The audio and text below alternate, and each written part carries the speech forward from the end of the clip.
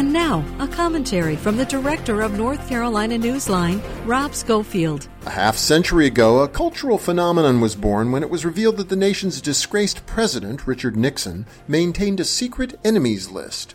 As Nixon's presidency collapsed under the weight of scandal and corruption, people across the political spectrum came to see appearing on the list as a badge of honor. Could it be that we're starting to witness a similar situation in modern North Carolina with the state Republican Party? This past weekend, the state GOP added its own senior senator, Tom Tillis, to a kind of enemies list by censuring him for the unpardonable sin of working with Democrats on a tiny handful of issues. Former Republican Senator Richard Burr got similar treatment in 2021 after he voted to convict Donald Trump during his second impeachment trial. The bottom line, like Nixon's enemies list, the Burr and Tillis censure votes say more about how extreme the GOP has become than they do about the people targeted.